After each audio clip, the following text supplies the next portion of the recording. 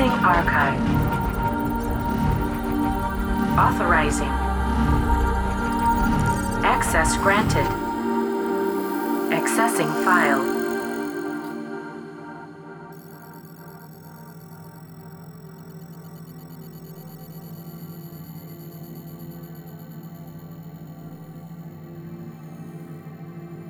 Start off and say I'm a big fan of your art, big fan of your music. I have been for Thanks. Yeah, absolutely. Thank you. Ever since I first saw these really cartoony, psychedelic looking twisty trees over like beautiful snowy mountain ranges. Does that ring a bell?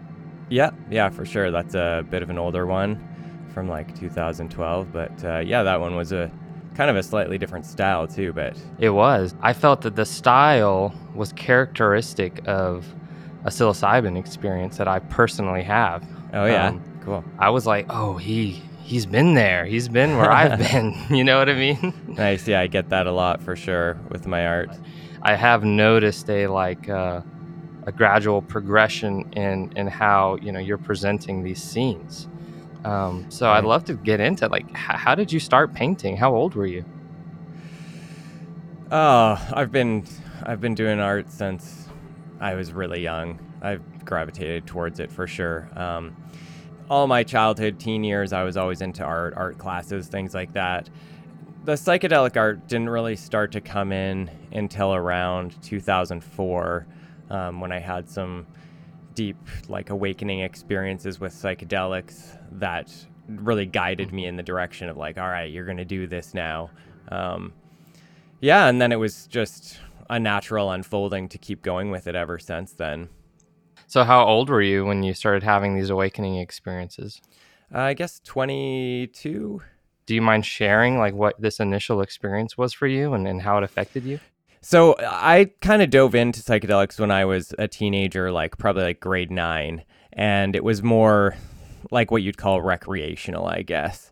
And so I had experimented with just like mushrooms and LSD when I was a teenager, but it was just, like partying, or it didn't really become intentional until I was around probably like later teens. But when I was 22, I specifically had an experience with Tool.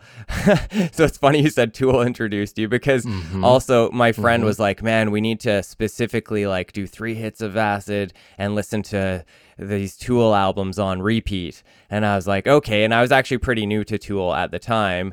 And we did that, and we had a couple sessions. We had one, and we were just drawing this picture, and I realized that, like, I was like, all right, well, let's just put this big sheet of poster paper out. And it just intuitionally came to me, like, just put it out on the table with some markers and see what happens. And so we put on these albums, and I think it was like Undertow, Anima, and Lateralis. And Oh, wow. And then what happened to me is I realized I was like drawing the sound, and my hand was moving sort of in this like automatic way. And I was just like drawing sound. It was just coming out through my arm, and it was like squiggles. Like anyone looking at it after is like, wow, that looks like a mess. But to us, we were seeing, and he was drawing on another side, and we would turn it. And it was just like the most amazing like Escher picture you'd ever seen, right? Like every little thing became worlds within worlds, and it just meant so much while we were doing it. And that opened me up in this way. And then I did a painting. I had this old canvas sitting around that I didn't like, and I just decided, I'm going to paint black over it. And then I decided to do a solo intentional session, and I just had like one tab and put out some paints, and I had this magazine of like cosmic imagery. For some reason I was like, oh cool, I'm just going to put this beside me. And then it just inspired this painting that was this sort of like, I called it astral projection, and there was this cosmic imagery of some dude sort of projecting into this tunnel. And I had actually never really seen what I would call visionary art before, nothing that I could associate with visionary art. And I hadn't even actually seen the Lateralis album cover at that point. My friend had just brought over some like burned copies that we put in the CD player. And the only thing I knew of psychedelic art before was sort of just like fractals and trippy things like that. Stuff in the head shop, you know? Yeah, at least that I would associate with that. I mean, I'm sure I'd seen other kinds of spiritual art. But anyway, so it was kind of a unique experience to me. And then this painting came out and it was like these fluorescent glowing colors. And I was like, wow, this is amazing. And, you know, this whole new experience. And then it was shortly after that my friend showed me Alex Grey's website. And I was like, oh my God, there's someone else who paints like this. Yeah. And then he showed me the Tool cover and I was like, what the fuck? You know, like this is incredible. My mind was blown. And I was going to go on this trip to Brazil to do ayahuasca with Alex and a group of people. And, you know, I applied, I was in, but I couldn't get my visa. I was like 1 day short of being able to get my visa. And they were like, oh, it just might not work out this time. And so I intuitionally had this insight that was like, okay, you're just going to stay home and dose during the week that they're down in the Amazon. And maybe you'll like, I had known... I had done other psychedelics like San Pedro and stuff, and I'd traveled to South America before this, and I didn't do ayahuasca because it just didn't come. I wasn't seeking it out, and it didn't come to me. But I ended up doing San Pedro down there anyway, and so I was like, you know, I heard you can like astral project and connect with people in these astral planes, and so I didn't tell my friend my intention. As far as like, maybe we're going to connect with this group of people in the astral planes if we dose. I just had that in my heart and mind. And I'm like, hey man, why don't you come over and we'll do another session? So he comes over, we dose, we get out some art tools, we're listening to Tool. Right. And as we start to peak, we're noticing this jewel-like fabric that's on everything. We're having this simultaneous experience and describing it to each other, and then looking over at my painting astral projection that's on the wall of this cosmic tunnel. And as I'm breathing out, the tunnel's like flexing open, inviting us in. And then I felt this overwhelming sensation to sit down and close my eyes. And right when I did that, I felt this burst of my third eye, like it was like a muscle that had never been used, had just like opened up. And then I left my body and was traveling through these electric fiery tunnels that were lined with eyeballs, and each eyeball was like a portal to another place in the universe. And I kind of felt at this point like I was being pulled through these places, but it was very familiar and felt good. I wasn't in fear or anything. And then I noticed that then all of a sudden my eyes crack open a bit and I see these particles bouncing on the sound waves of the music, and they're coming towards me, and I feel them as like these spirits or consciousness of some sort. And then I notice that I'm actually kind of in this other room while I'm in my apartment room at the same time, and I see a circle of people, and then I'm kind of in a body of one of the people in this circle. Yep. And I'm like, wow, what, like, okay. And I kind of just had this knowing, this feeling like, oh my God, I'm here. I'm in this room. It kind of had a wooden floor. It was like this yurt thing. I'm like, I guess it happened. I'm in Brazil where these people are doing ayahuasca. God. And I look at my hand and it looks like an Alex Grey painting. And then I look up in the kind of in the middle of the circle and I see all these spirits flying around, and I identify this one particle of light as my friend Castor that was with me on this journey.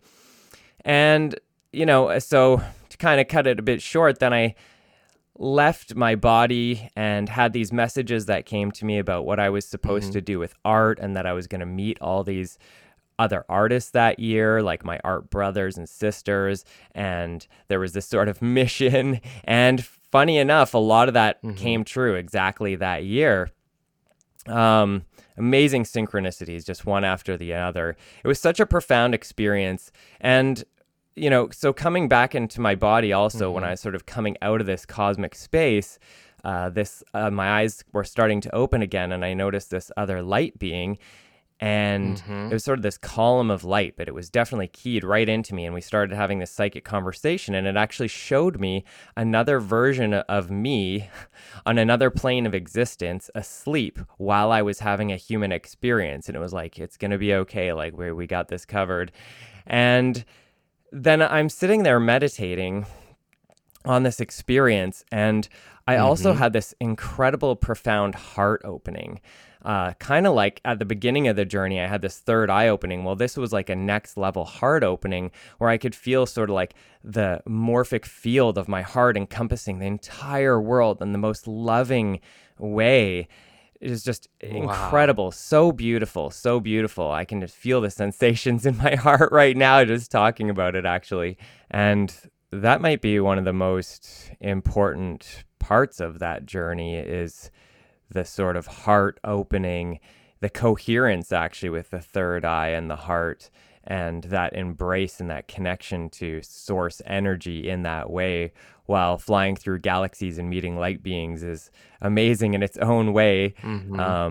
I like to remind myself of that deep heart opening and that coherence that happens as a sort of more of an integration point of the human experience and how we're all connected through this universal love that is source energy. Wow. And then sort of coming down from the trip, me and my friends start talking, and we are recounting this experience, and we're like, holy shit, we had like this kind of same experience, except he had his from his perspective. And he even had a moment where he was like, yeah, I was in this room and I was flying around in the air and I could see you were in a body. And I literally had this defining moment where I felt you and Alex in this space together. So it's kind of one of those weird trips where you have this synchronistic experience that you can't define any other way except that it happened and you both had your version of it. Yeah. And then things just started to unfold from there where I actually went to one of Alex's workshop, kind of helped him with we stuck around and painted some of the the primer paint I remember on the first version of Cosm. And then shortly after that, I met all these other visionary artists back in Canada, some of the West Coast crew, and things were just a snowball from there as far as getting into the whole visionary art scene. But that was a super defining experience. And I call that my awakening, and I have a painting about it. And it was so profound, that you can't look back from something like that. Right. Isn't that incredible that these chemicals are able to carry us through that most profound experience that previous to having it, you do not think is possible? You straight up, like, people could tell you, and you would be like, no way. Like, there's like a 0% chance that is possible. And then it happens to you and you're transformed. And it's like, okay, well, there's a whole new dimension to my mind now that and then not only that, but you feel connected to the other people who are tapped into that dimension of mind as well. And that's why maybe the visionary art community and the psychedelic community and the visionary music community, which is something I like to help cultivate, it is so interconnected, and people are just so like understanding that we're on this path of awakening. It's a spiritual path to create portals for other people, not unlike the portal that invited you in, Yeah. I see paintings specifically like yours as more than just like this, like, it's such a surface level to look at a painting, to at least at this point in my life, and just think, oh, like they just like to draw, whatever. Like now I see it as a world you can literally enter, similar to that you said, like there was a painting of a portal on the wall and you were able to go through it, right? Is that what you said? Yeah, more or less. Like, we closed our eyes and sort of the portal opened within, but as we were standing in the room, it was like, it was like watching it extend into space. But it is like that, and it was it was a defining moment where, I hadn't told my friend again about my intention. Like, we had just put out another piece of paper, and this time we had like some watercolors and some markers and stuff when we were painting, but I hadn't told him that, that Alex and the group were doing ayahuasca that week and that maybe we were going to connect astrally with them. And Right. so that kind of thing blows my mind. And the fact that we had a joint experience of that happening, like you can't scientifically prove it, but you both, But you know. it's true. Like you experienced it, and it's like, and then you find out people have all kinds of similar experiences. Right. Of those like sort of synchronized journeys, but also like traveling through the universal mind lattice type thing. And that is sort of when things become like portals, yeah, whether it's the music or the imagery. And there's like it's sort of like a kind of lacking for a word here, but sort of like a time stamp where Yes. it's like people can have their own experience of what you've offered, but also they can tap into your experience sometimes because it's part of the collective experience. Yeah. Exactly. Well, when I started to understand these states of consciousness for the first time, it was so easy to see where all the mystical writings came from the past. Right. Even things that I don't necessarily identify with, like, the Bible or Christianity or what's the one, the Vedas. These types of things. Like I don't follow any particular religion. I just consider myself a spiritual person, and I look for the best in every religion, and stuff to pull from, and interconnect all the religions to the primary mystical experience. But it's so weird to think about spirituality and religion prior to these experiences, because there's a point when you just say, oh, so you just have to believe it? Like, even though you have no proof, you've never seen anything about it, you're just supposed to believe it because Yeah. someone told you, Yeah. you know? Yeah.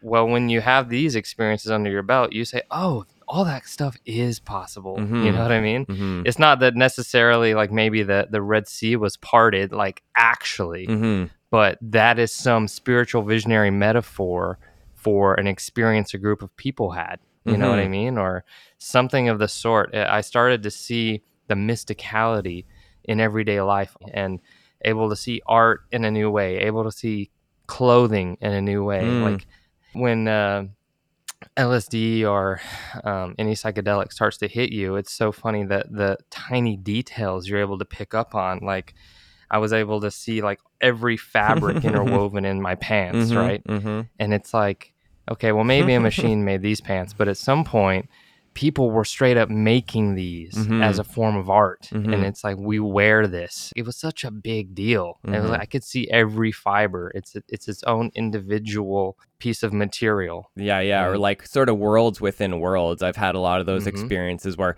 there was another one where me and this guy, and we had some two ladies over, and this was another session, and I remember right when things kicked in, this was a funny moment because you're a Tool fan, so I was like, we put on Undertow, and I was like, oh, I'm pretty sure on like Disgustipated, that's when we're gonna like we're gonna peak, or like the LSD's gonna kick in, and it totally did. Like as soon as that like click came on at the beginning of that song, those gears are turning or whatever the sound is, we're all of a sudden looking at each other like, whoa. And I had this pen in my hand, and I brought it down to the paper, and it was like this brush pen, like an ink pen, but it had a brush at the end. And all of a sudden, as it's touching the paper, I can zoom in and see like the droplets coming out of the tip of it onto the paper. And as each droplet of ink is on the paper, it's reflecting us, our whole group, in it. But then there was also an entire world within it. And it's so mind-boggling, like when those things happen where you can see multiple worlds at once. It's like this kind of God vision that you just can't have in normal everyday life. And there's no way to like really quantify it. You can't, but you have it. And tons of people have those experiences, like looking at the fibers on your clothes, and like all of a sudden they turn into the fractals of the universe or something like that. And I love that kind of thing, because it is, it takes kind of a like, a faith to continually sort of believe in and remind yourself that everything are these interconnected fractals upon fractals of interconnected, interwoven geometries that are all one in this weird way that's hard to describe. But then with psychedelics, you kind of get a chance to see it and feel it. And without that, it's a bit, you're sort of a bit in the dark about that kind of thing. Yeah, and it's so much more special to see things as worlds within worlds in the fractal universe and be able to know because you saw it. Like it's weird. It's like because pre-seeing it, it's all hearsay, and you're kind of like, I don't understand what all these people are saying. Like you just don't have the hardware for it. But once you have seen it and that's essentially what a seer is. And that's why I think this is called visionary. That's, I think, where these terms come from is for all of time, people have had access to these experiences and they've been kind of made taboo. They've been pushed underground. They've been secret and only for a select few people. And nowadays with the internet, with technology and information at an all-time high, more and more and more people are unlocking and awakening. And it's not like, it's going to happen to you guaranteed. You need to be a particular person in a particular set and setting. I don't think anyone can just drop acid and have that experience you had. I think that a lot of years prior to that were gearing you up, preparing you. Yeah, for sure. I think everything you just said there, like, as far as like leading into psychedelics too, I had been for years, a handful of years previous, reading different, I guess you could call it spiritual information, whether it was Carlos Castaneda, the Celestian Prophecy, things along those lines. Mutant Message Down Under was an awesome book that opened me up to a lot of things. And like synchronicity too, understanding about synchronicity. The Celestian Prophecy was a book that opened me up to that, and I really started using it in my day-to-day life and being like, what is this? Like, how can I follow up on eye contact, and just being brave to like approach strangers and be like, hey, we made eye contact in this funny way, like maybe we have a message for each other. Like I would just do that around this college campus I was on, and it was awesome. It just led to, and we wouldn't even necessarily become friends or anything. We would just share little messages and be like, whoa, just have these little keys for each other and then be on our way.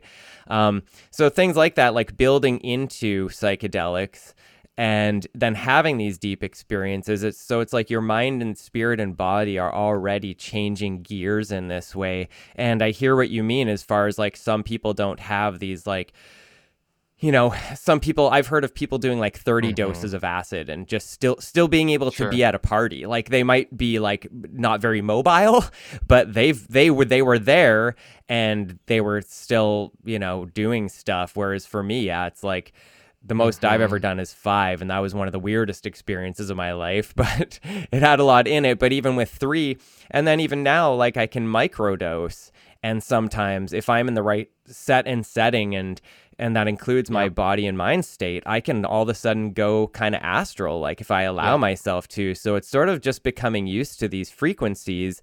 And really, like, it's kind of has a lot to do with your intention, aligning your frequency with it. And, my awakening experience kind of showed me that what we understand, in subsequent experiences after, is that I think space and time travel has a lot more to do with like dimensions and leaving our bodies than it does creating physical like rocket ships to go to other planets and things like that.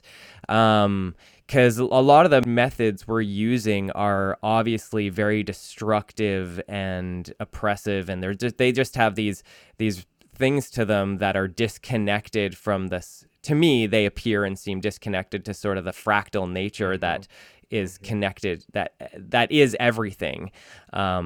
Obviously, they are everything too, so they have their own piece of the puzzle, but sometimes I think it's this weird thing of showing us it's part of our evolution, It's kind of like what's going on in the world right now. You can look at it in all these different ways, and to me, I see that there's this big awakening happening, and it is like a psychedelic journey where, sometimes even on a microdose, you can all of a sudden be like, oh man, you're having to evaluate, parts about yourself. and you're like, oh, I thought I was just going to have like a fun day creating art and doing whatever, but all of a sudden it's like, no, I have to go in. And I think there has to be a willingness to go in too, like you're the type of person, and apparently I am, and there's people that are that want to look at the shadow, so to speak, and like go in and look at what work needs to be done and then be able to integrate that work. Whereas I think if you're going to do like 10 or 30 hits of acid and go party, you might not be changing your frequency to do that work. So and you're not in a quiet enough place, like if there's a party going on and all this stuff happening around you that's needing you to be aware, versus that, very sacred space, and you can hold for yourself or your friends, even if it's just a few people, everyone can be on the same page as far as what we're doing here. We're doing inner work. We're going to do some traveling. We're going to check in.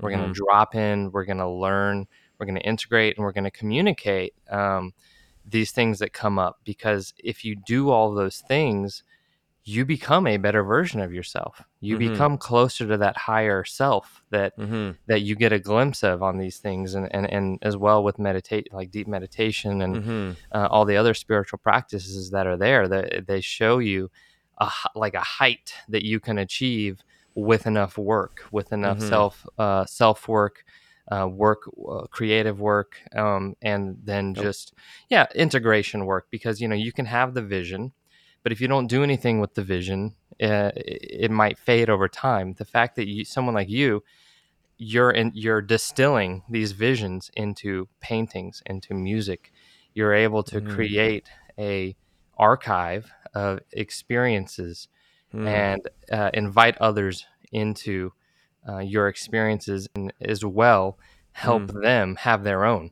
The fact that visionary art is out there and exists, it's almost like it's almost like proof or something that Totally that the thing that you've seen too, other people see, and helps you not feel maybe so alone in these experiences, and does build community.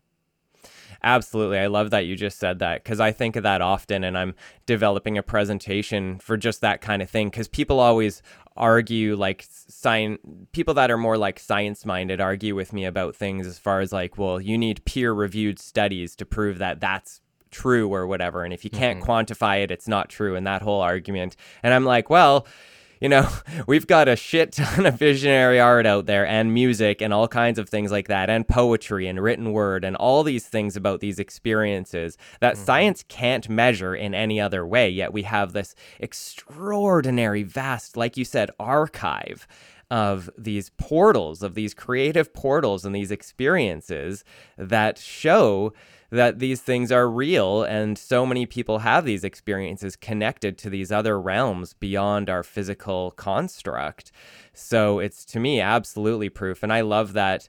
I love, telling stories and the details even of my awakening. Sometimes I'm like, oh, maybe it's a bit embarrassing, but really my higher self is like, no, you just have to keep sharing these, because you're leaving seeds for other people's awakening so that they don't feel crazy, Right. And who's to say what's what, like what's more crazy than anything else? It just seems to us in our experience that, like you said, what's happening to us is leading us to be better people. So we want to leave things behind. As I love that you say archive, like we want to leave these things behind that point to ways that made us feel better and made us treat the world better and made us treat other people better and things along those lines. So but it is a product of the experiences that you've had, and you're able to share and show that there is value to be earned through going through these. Because if you're just someone who trips all the time and doesn't do anything, like people, it's going to be hard for people to look at that like an actual like responsible thing. Whereas when you're able to produce stuff from these experiences, and it's beautiful the way that your work is and your music is, thank you. It's like, whoa, like maybe I should try creating stuff from my experiences instead of just having them, and Mm-hmm. I think that's a big, part of what I love to back and support and help get out there to the world is people who do that, because for me, those were guiding lights and Mm-hmm. signposts to doing more and more inner work to the point that I'm at this moment, and I still have much further to go. But Mm-hmm. it is it's such a beautiful thing that's happening that to the human race during this time when we really need it, when the earth is screaming, "Help me," Mm-hmm. and no one's listening.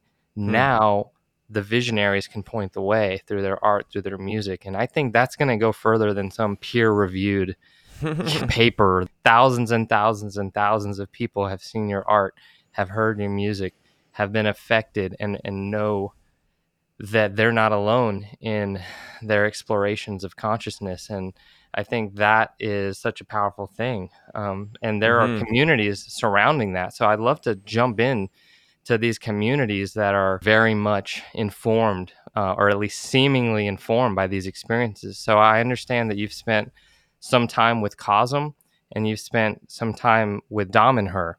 Mm-hmm. And what are your kind of takeaways from these communities that their central focus is almost that visionary experience? Can I tie that in another way? Because as you were Hmm. talking there, um, what I felt like is what I've been seeing a lot lately is so you're talking about like these products that come from these experiences, Hmm. and what's also happening to us as a collective right now, and what happens on the psychedelic experience. We were talking about integration of your new levels of awareness, and that how that also has to come into a place of being, like how you are to other people Hmm.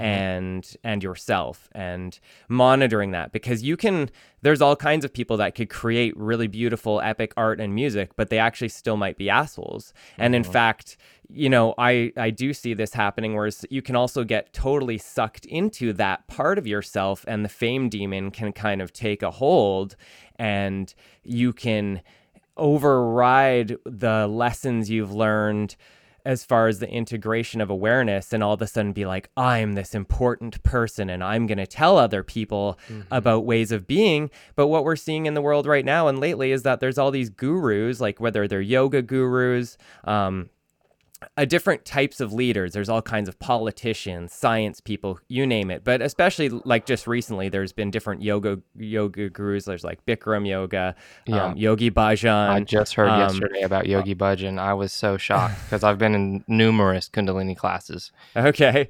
Yeah, Crazy. and things along those lines where you're like, "Oh my God, like these people that are these spiritual leaders are actually like assholes, and Hmm. like they might be pedophiles or just like womanizers, things like that, or rapists and things like that." And so it's not necessarily always the product too. It's not to throw the baby out with the bathwater, but it's sort of a reminder that I think part of the big awakening is that we're because you're talking about community, and there's all kinds Right. of people that join communities, but I see what can happen.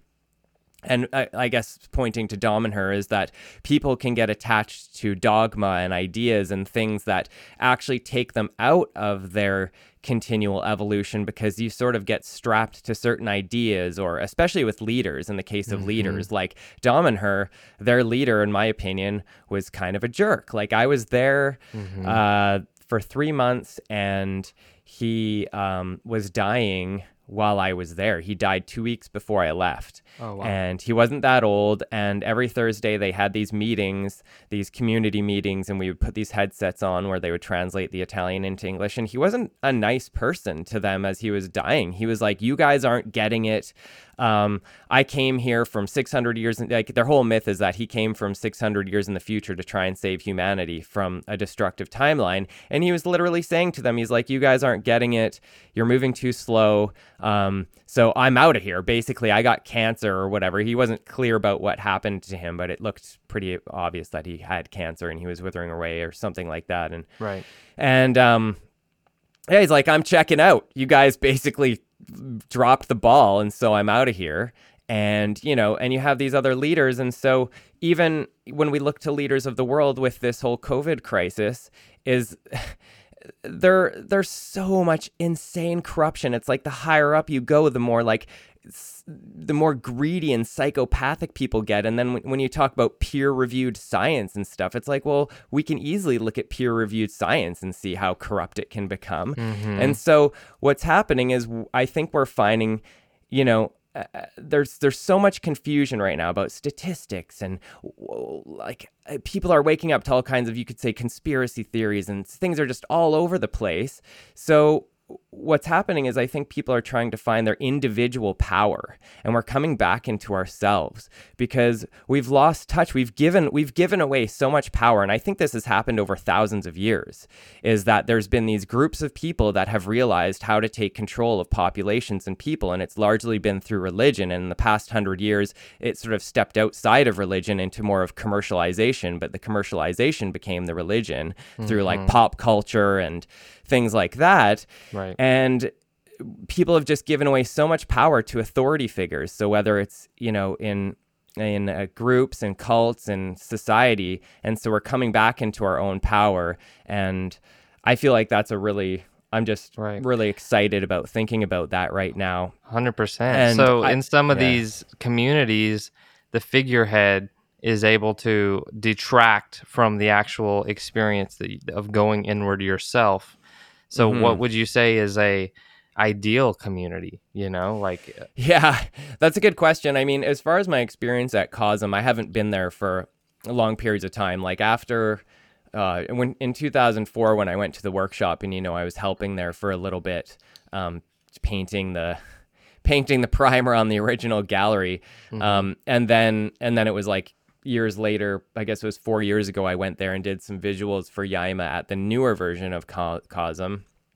I mean, I think Alex and Allison are such wonderful people, and I think that my experience of them is that they are actually really great examples of leadership and community building. They're very, very kind people, and they're so focused on coming from the heart and creating art from the heart. And that's something that people have a heart. You can't deny what those frequencies do to people. And even in science, there's all these like the Heart Math Institute and things that are learning now that it's almost more our heart is doing more of the thinking, or you can move more of the thinking into your heart frequencies. And so, yeah, like that community seems like a really great place to me. I was only there for a couple days, so I don't know how it really operates on a long-term basis. Right. But they're, to me, really great examples of kind, sweet people that are trying to embrace a collective, like creative community that isn't based on super strict dogma. Right. And then as far as like other communities and what would be ideal, I think that that's something to just always keep in mind, is just not getting too attached to dogma and leadership in these ways that disables people from having their individual experiences and journeys. So we're constantly navigating how do people have their own awakenings, and how do they come to their understandings of life through their own version of lessons that are going to be different from the person's before. And ultimately, I think a big part of it to me has to do with our connection to the earth. I think, the more we connect with nature, the more it sort of humbles us to this where we are, and what we need to do to connect to this place, because we need the earth to survive. It's where we get all our sustenance from. So if we're just constantly disconnecting from it, it doesn't really make sense. Yeah, I guess I'm wondering, and just on a problem solving / solutions tinge here, like, it's clear that people crave community. They want people around them that understand them, that accept them, that know where they've been, what they're going through, where they want to go. But once a central figure in communities becomes almost idolized, this like power thing starts happening. This like they kind of get out of control. Maybe their ego blows up. They want to be looked at a certain way, like a god or like a like a more than human, we'll just say. And then it all goes downhill. Now, there's other people who are on the spiritual path who will just go in isolation. Let's talk like Tibetan monks, Buddhist monks, certain yogis that'll just venture out into the wilderness and be alone until they find their journey, until they find themselves. So where is like the middle ground? It's like, what would you think is like the ideal situation, at least in your perspective? Yeah, ideal's a funny word. I don't know. And I'm also trying to figure it out. And I think that's just what's happening as a humanity right now. And I do think that there's a constant navigation of what the middle ground is, but it also might be that there just really is no ideal for everyone. Yeah. And I think that's also what we're seeing. Like, I guess for myself, I feel like I love the community where I live, and I feel like with these big power plays that are happening right now in this world crisis, with these sort of authoritarian crackdowns, and these people that have wanted to push through these sort of like one world government type things for years, they've been saying, we want to do this, and we want to track everyone, and we want to make a digital cashless society, and we're going to microchip everyone, and all that kind of crazy shit. It's like, well, how many people actually want that? And there's obviously a lot of people that don't. So how do we actually pull away from that and find our own power in our own communities and start building new resilient communities that care for each other and the earth? And I think it just takes understanding where you are. I mean, I guess, you could travel somewhere. But well, not right now. And that might even be really limited in the near future too. They're talking about these immunity passports and all that. So it's like really part of what's happening. Like, yeah, we're in isolation. We're going through this stage, and you can use it for this time of reflection. Like you're saying, but eventually when we come out of this, it is like an integration after a psychedelic journey. And it's like, well, what did you learn, and what do you want to do? Like if you saw this darkness happening of this authoritarian police state, that's sort of like the dark shadow of your psychedelic journey. And so how do you want to transform that? And I think it really is up to us to be creative and find ways of connecting with our especially most immediate community. Because it's like even your neighbors, like I'm walking, right away when this was happening, we were walking, checking over to our like older neighbors and some of our other neighbors, and because that's where you are. And what I've noticed too in the festival culture, that's a whole other sort of, I could call it sort of like culty type thing on its own, where I think the fame demon runs rampant, and people have been sort of taken over by the whole pop culture thing, the partying, stay young forever and party forever kind of thing. And people like wanting to be famous, it does weird things to you where you basically aggressively will ruin your relationships with people that are actually close and important in your life in order to become famous and successful.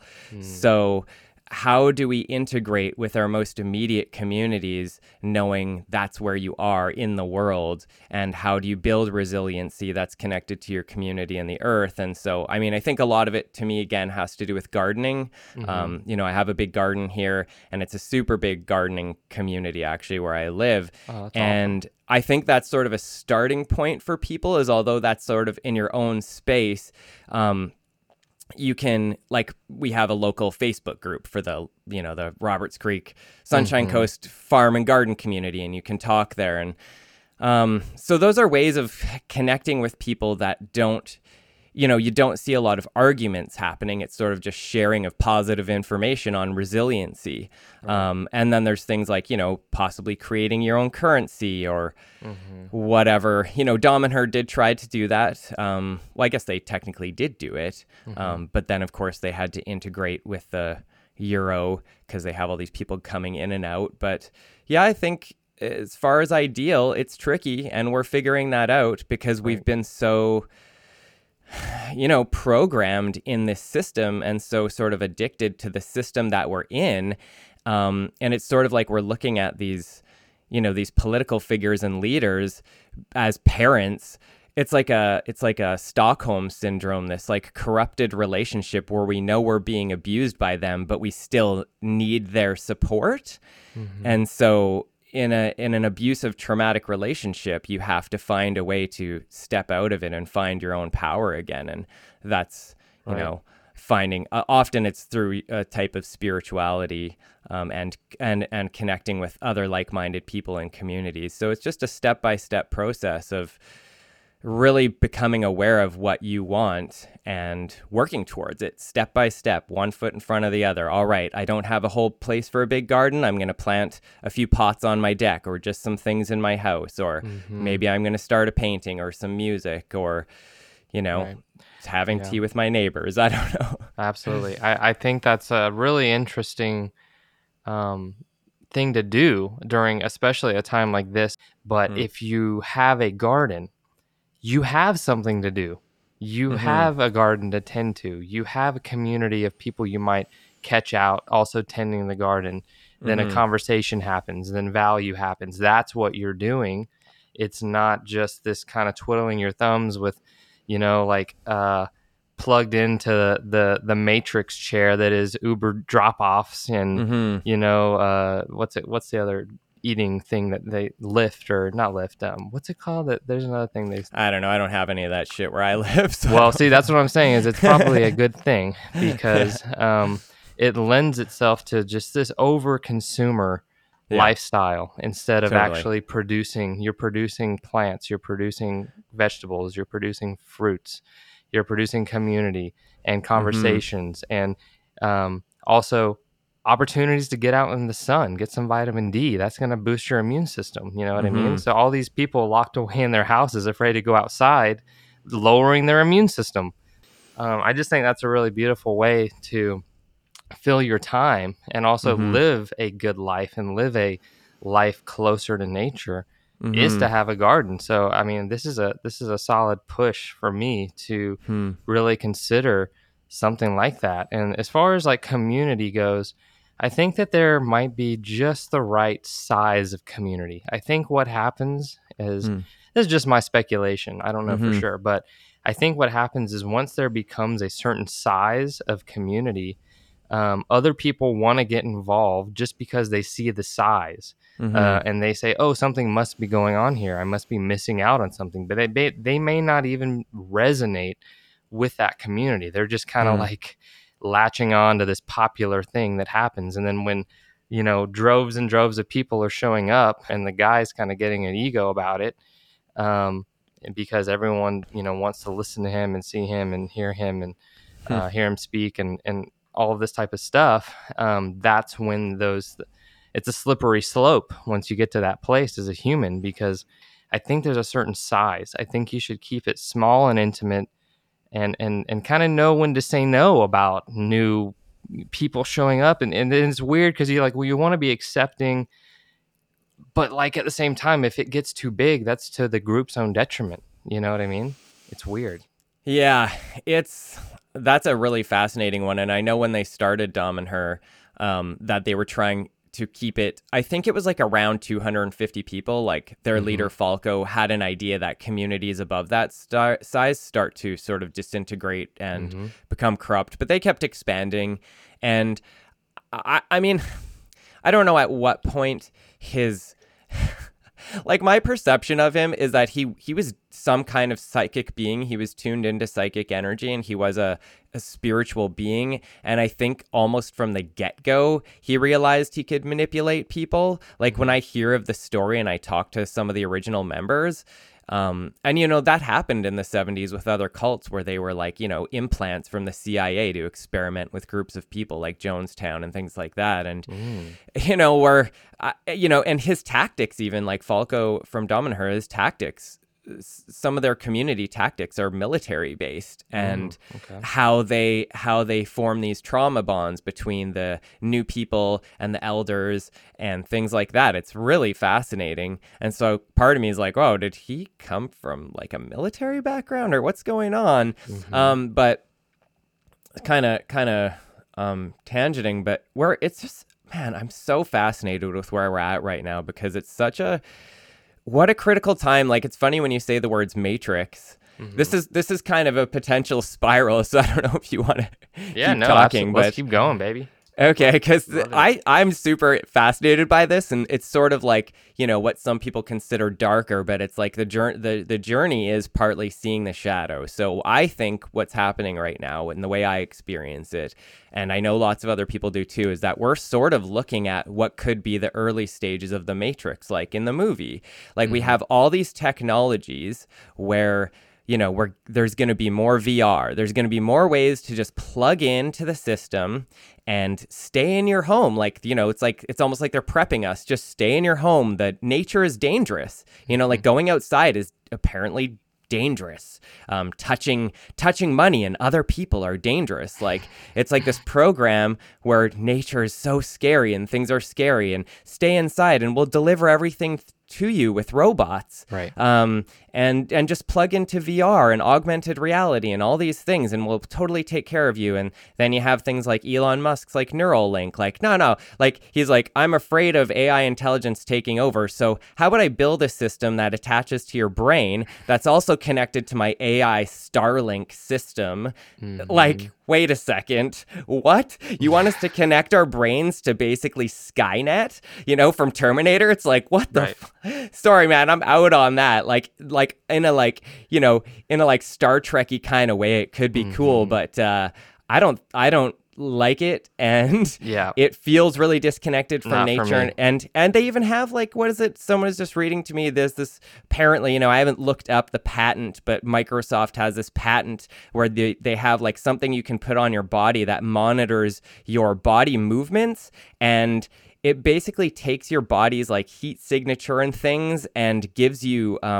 digital currency based on like what you're doing. So it's kind of like this social credit system thing that, like, your own activities mine cryptocurrency for you. and it's also based on apparently like what advertisements you're looking at, like what websites are you looking at. So it's this total program, which to me is like, oh my God, that's like, isn't that kind of how people got drawn into the Matrix, is this whole AI reality?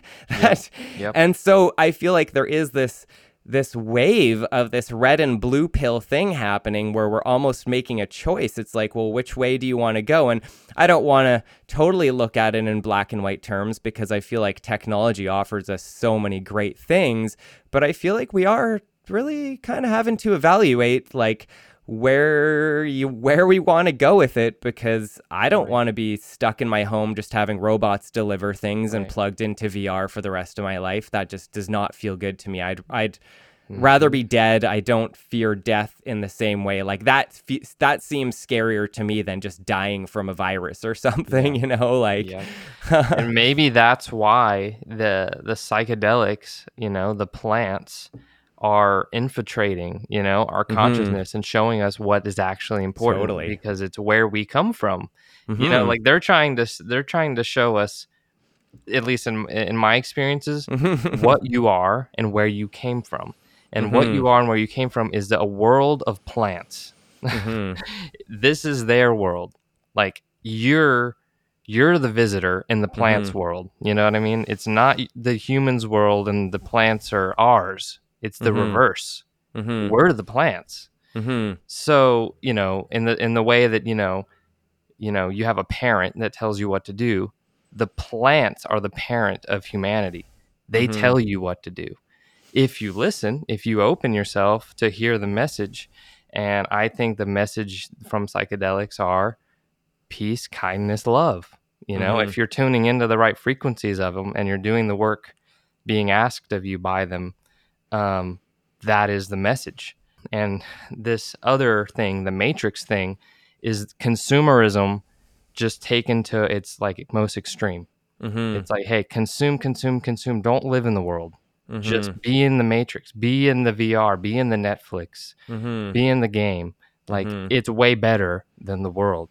But the world is what we are and where we came from and what we're designed to be in. So it's interesting to think that is this evolution carrying us into technology, and it's a natural process, and we're just destined to be these fucking like cybernetic, like androids or whatever Mm-hmm. it is. Like that's a whole topic.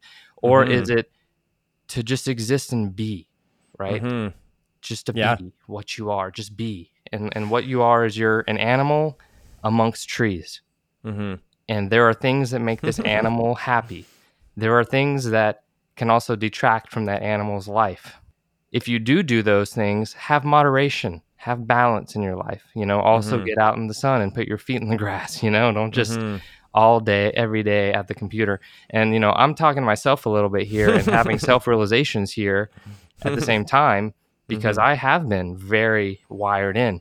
Hmm. In fact, part of my way of transmuting all this internal inside time has Mm. been, hey, let's really get shit done. You know what I mean? Mm. So, Mm-hmm. but that is, in its own thing, a pushing towards something that's other than being. So there's a Mm-hmm. balance. You know what I mean? Like, Mm-hmm. what do you think about all that?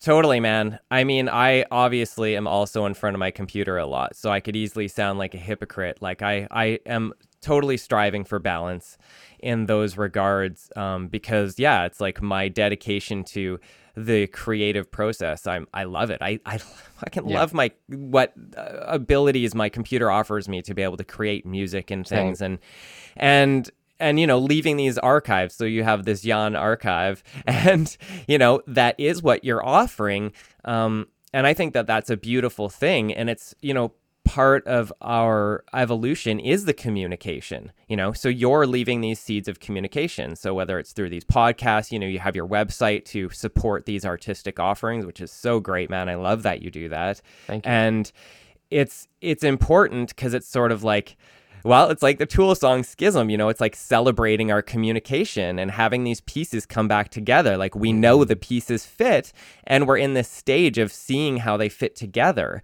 And maybe technology, like comes to a place where, like right now, it seems to be a lot of it seems to be guided by greed. And so there's all this planned obsolescence and things like that. And these factories that are, have basically slave labor. It's like you have this supposed philanthropist, Bill Gates, funding the World Health Organization and saying like, I care about everyone in the world. But it's like, well, yeah, did you care about all the factories that were making stuff for your products or whatever? Not really, probably not. Like, and I don't know, I'm just saying this sort of an interesting example to think like, it seems like it's coming from a place of greed. So if we collectively come to more of a place of from the heart and how are things contributing to our resilience and connection to the earth, maybe whole new types of technology will develop that are actually sort of more integrated with our biology, but in a like, or maybe not even our personal biology, but just like sort of like a more biological way, if that makes sense. I don't know. It's kind of far out there, but yeah. So I think, I don't know, like part of me thinks like, it's like you said, we're animals in the forest, and I don't know if you've ever read the Ringing Cedars series. You have? No, I have not. No. Okay, they're pretty far out there. I've read like a few of them. There's this character Anastasia, and she comes from this ancient culture in Russia where they were just these humans that lived in the forest. And she says to this guy, like, your ultimate technology is your imagination, and your DNA connects you to source energy. And through your DNA and your imagination, you can have any possible experience and live it as real.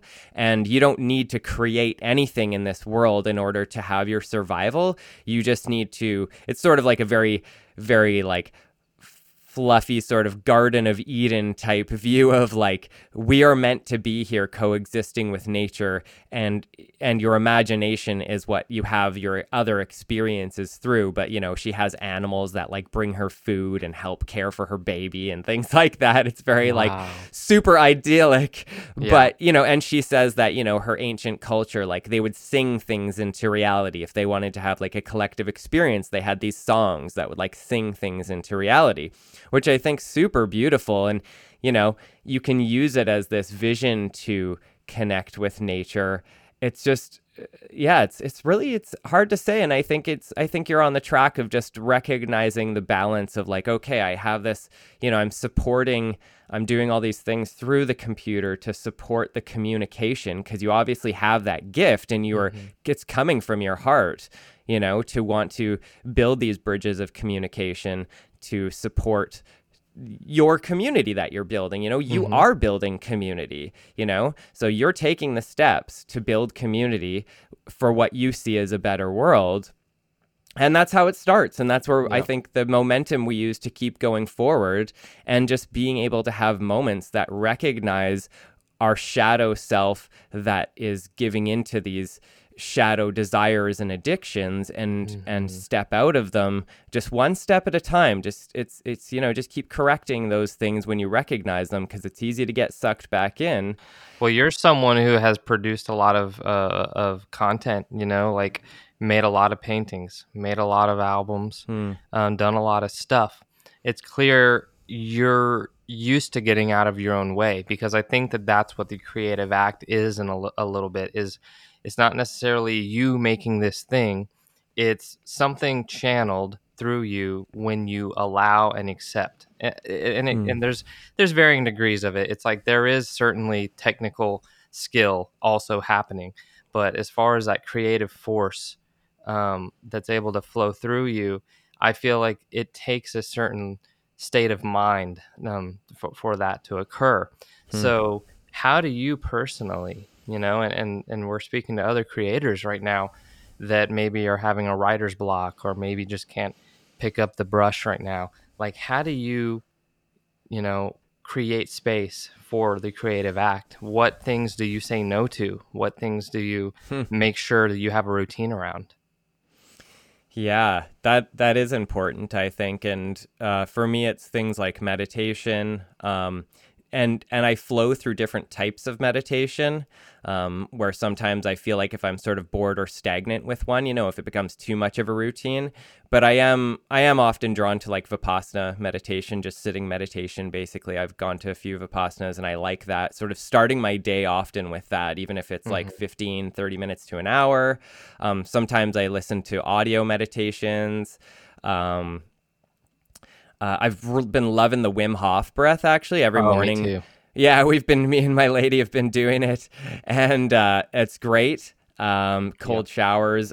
We've been getting into these Qigong videos recently before we go to bed, which I'm finding super gentle and grounding, because they're this like awesome flowy reconnective thing that's it's not like yoga or working out. It's like this thing that really tunes you into your body and grounds you, and it's like very intentional. So things like that, and of course, just going into nature. So again, like gardening, and then just going for walks, going for bike rides, just being in nature. They're just super important things to reconnect and to that energy and inspire, and they are important.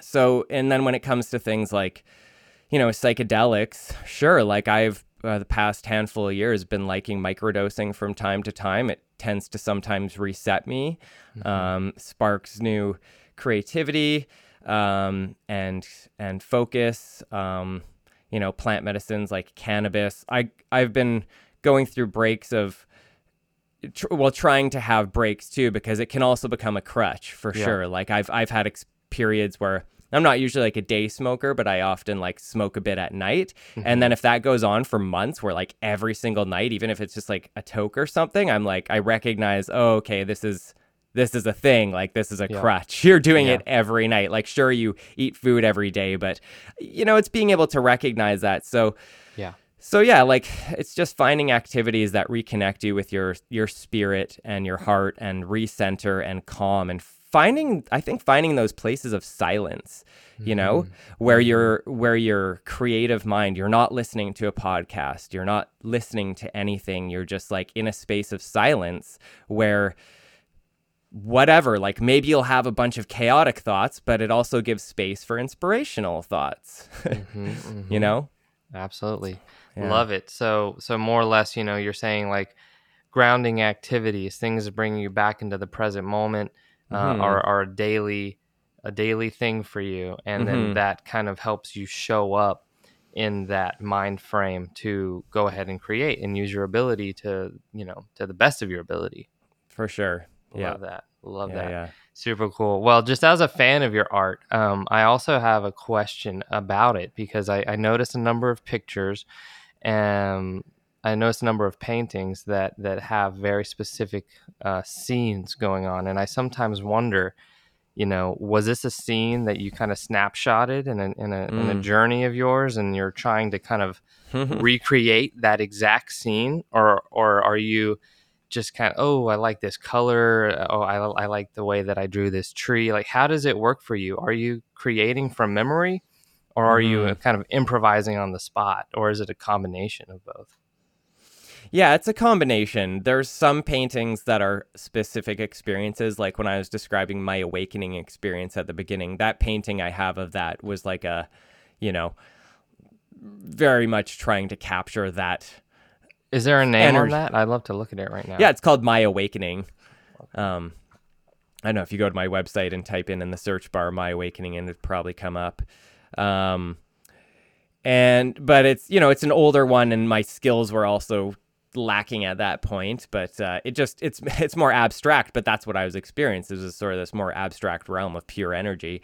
And then a lot of my forest experiences are a combination of a real experience and then going with the creativity of the moment. And so I am often trying to capture like these metaphysical layers and these metaphysical types of energy that to me in psychedelic experiences appear as these like interconnected geometric patterns that flow from one object to the next, and they're sort of the same pattern. Like it's like the part of a tree that flows into the ground, it's like the pattern's the same, but when it flows into each other, it kind of changes just subtly. And to me, it's like I'm kind of seeing the like coding of the, this other layer of reality, essentially. Yeah. And the higher dimension. I'm looking at Metagrove right now, and all these little geometries or symbols that are kind of like hexagons, or no, octagons I should say. Hexagons. Oh, it's hexagons. Okay. Those are hexagons. And then also like the light shining down with this kind of information encoded in it. I've seen these things on psychedelics, and they're there, and I feel like they're what holds space for the material world. There's an ethereal world that is in between everything, and that's how that's like Alison Gray talks about God as a force, not like a personality. Not like some dude who has thoughts and is like, oh, I want humans to worship me. Totally. Instead, it's a force of technology beyond our comprehension. It puts us in awe and wonder, and we have looked to it for as long as humanity has been around for the next steps, or how to find content, a contentness within ourselves, and understand why we're here on Earth. Because a lot of times we don't know, like especially before an awakening, we don't know why are we here again. To play video games. But this is absolutely incredible work, and I feel like it is tapping into that higher dimension of order that oddly holds space for all the maybe disorder, but also just the material plane. Yeah, I hear what you're saying. It's sort of, it pulls it together in this, and it recognizes a symbiotic relationship of everything. And one thing I love, like Paul Stamets, Paul Stamets, the mushroom guy? Absolutely. Yeah. So in the film Fantastic Fungi that came out, which I highly recommend to people, he has this speech at the end where he's talking about his vision of us coming from mushrooms and coming from mycelium, and how it's one of the oldest consciousnesses on Earth. And mycelium is sort of like the underground internet of the plants and things. It connects, it has symbiotic relationships with its own self, and then sends information between the roots of the trees and plants. And even trees share these different, all kinds of things in nature have these symbiotic relationships, and we're a part of that. And so I think it's sort of recognizing how interconnected everything is. And like what levels of consciousness, like how does the earth speak to us? Like if trees can speak to each other at a distance when they're being chomped on by a giraffe, and they can send a signal to a tree's like way further away, and apparently call these like bitter ants to climb up the tree, so that when the giraffes go to that tree, it doesn't eat the leaves because the bitter ants are there. Some things along those lines, and there's all kinds of plants that do that to repel insects and things. And it's like, well, what? Wait a second. What is the earth saying to us right now? Or how are we? What happened to our psychic relationship to the earth and all things? Like, where did that go? And how can we cultivate that to understand our symbiotic relationship? And I think it is like these other layers of reality. And that's a big part of what I'm trying to show, are these other layers that we don't normally see in our everyday waking reality that are there. And again, it's sort of proof, because so many people like yourself and so many people come to me and say, oh my God, that's like almost exactly what I saw, or that is exactly what I saw. Like, that's how I interpret it, at least, so it's this language.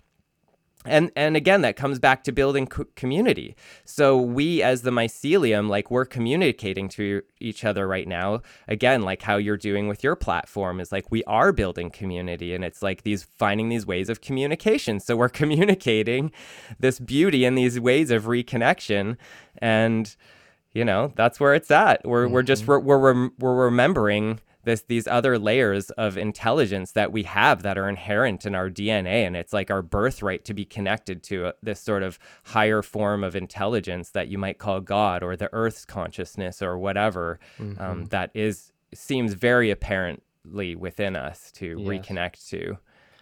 Yes, and it calls us, and I think the signature of its calling is beauty.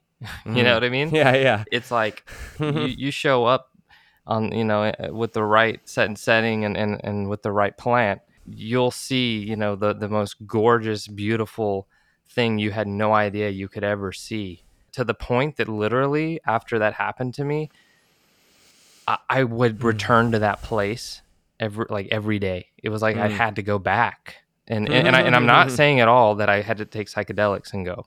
I'm saying I did take a psychedelic and I saw this beautiful place.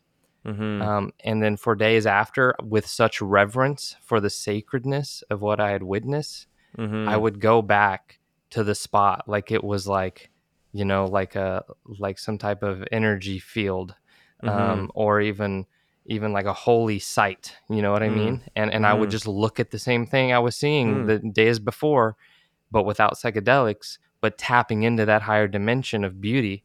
And honestly, that is so much better for your brain than just TV all day. You know what I mean? Yeah. Like, that's that appreciation for nature that I think comes when people talk about, oh, I appreciate nature so much more after psychedelics. It's because they're able to see that a little bit more of that higher dimension as to what's going on out there. Totally, man. And it's like, I think like when you said your brain, I also continually recognize that it's my entire body. And I'm trying to find, like, the Wim Hof breath is really reconnecting me, and Qigong, like these subtle things are reconnecting me to the aliveness of all the cells in my body, and how there is this fully interconnected network of entire like aliveness in my entire body. So like pulling that energy all through my body and reconnecting. And, it's even in like psychedelic experiences for me visually can also have like extreme horror, like extreme horror can appear. And actually almost every deep psychedelic journey I have, there's this period of intense darkness and purgatory. But what I find is that it always is a reminder that I have a choice to pull myself out of that. And when I experience purgatory, sometimes it's like this total just observing, but then sometimes I'm in it and I recognize that my thoughts are a part of it. And so it's this choice to move towards the beauty. So I like that you said that that's sort of a recognize of a calling towards that reconnection of where you want to come to. And it's usually a frequency that resonates with the heart, I find. Like literally you can feel it coming out of your heart or the center of your, that sort of energy center of your body, and it extending into your cells, and then that energy field just goes out into the world. Right. And I agree. And I think it might be a worthy note to say that I think a lot of people don't know what people mean when they say come from the heart. Our typical ego wants to protect us. It tends to think, oh, this might be dangerous. like this person coming at me, I don't know them, they're a stranger. I'm Yeah. having thoughts about I shouldn't look at them in the eyes. I should definitely not say hello to them. Like it's like just this kind of like weird paranoid state that society is in versus a more open culture like a festival culture, which is why people like that Hmm. because everyone's smiling and looking you directly in the face and hey, I don't even know you, but you're my family. It's like I guess what I'm saying is they're coming from the heart in that moment because that judgment is turned off, and it's hard to shut thoughts off. That's why meditation and psychedelics and all these things we're talking about are so helpful in helping people see these deeper ways to view reality and to come from the heart. Is One.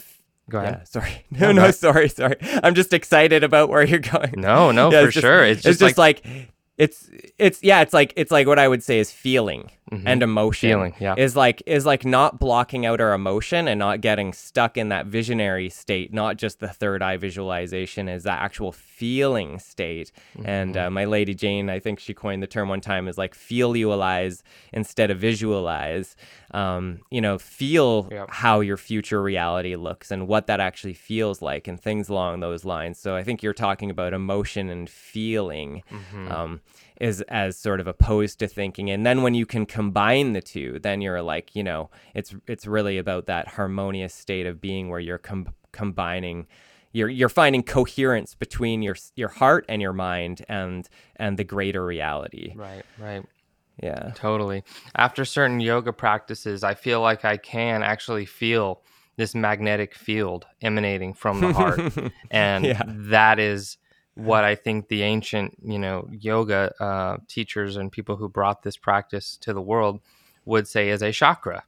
To us, it's a morphic field. We can look at it more scientifically. It's an electromagnetic field that just surrounds our body the same way it surrounds like the birds that fly in those crazy formations that, like seemingly are impossible, but like yet it's happening in nature with animals that aren't over there thinking. They're just feeling that field.